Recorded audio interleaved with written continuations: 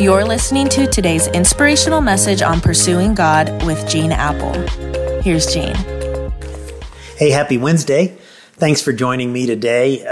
We're in an incredibly moving season right now in our church at Eastside. And you know what I love about this unfinished initiative that we're entering into? It provides us with a unique opportunity to just unabashedly express our love to Jesus, to give up things we love for someone that we love more.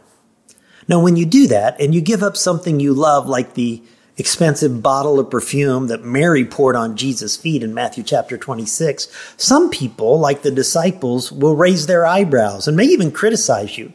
Matthew 26:8 says, when the disciples saw this, they were indignant. Why this waste, they asked? This perfume could have been sold at a high price and the money given to the poor. Now, that sounds like a reasonable objection, doesn't it? It sounds pretty spiritual on the surface. This perfume was worth a year's wages. Lots of good could have been done with the money from the perfume.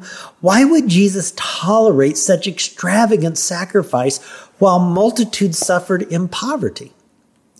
It's interesting that John's gospel records that it was Judas who protested the loudest. John 12:4 and following says, he objected. Why wasn't this perfume sold and the money given to the poor? He said, it was worth a year's wages. Now, he didn't say that because he cared about the poor, but because he was a thief.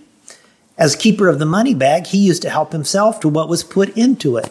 And he proved that later in the week when he sold Jesus out for 30 pieces of silver.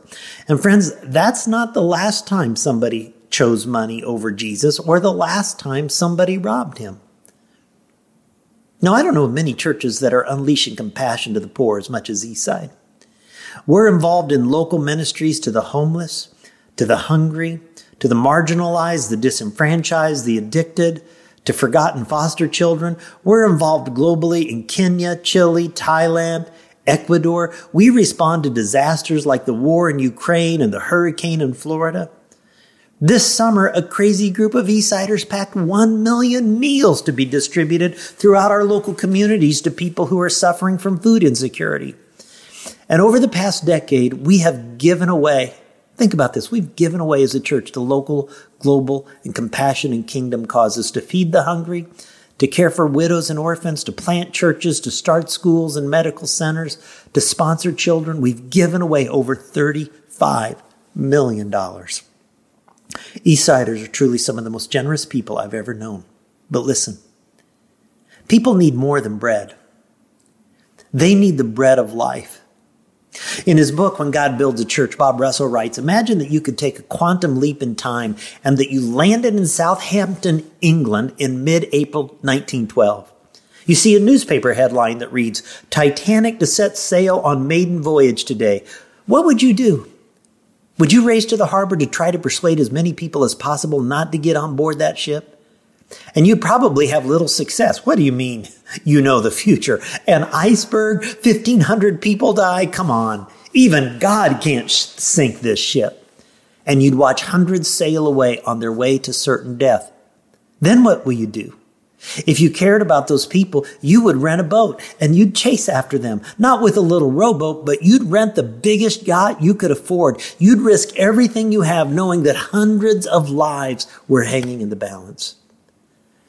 Friends, we in the Church of Jesus Christ are on a search and rescue mission for the tens of thousands of people who live around our campuses and communities who have no connection to any faith community.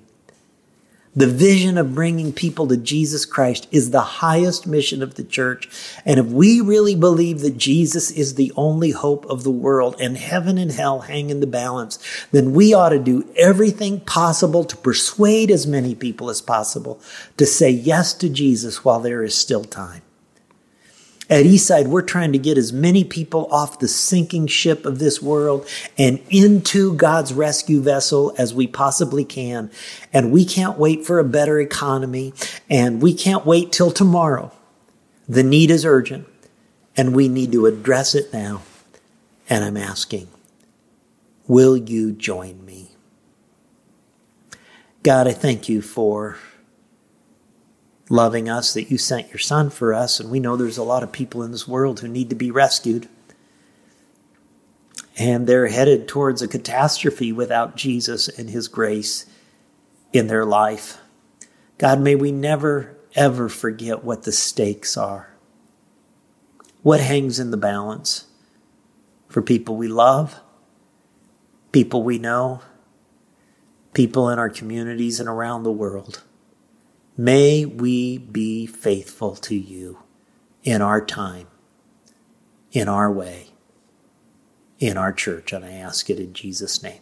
Amen. Amen. Catch you tomorrow. You're listening to today's inspirational message on Pursuing God with Gene Apple.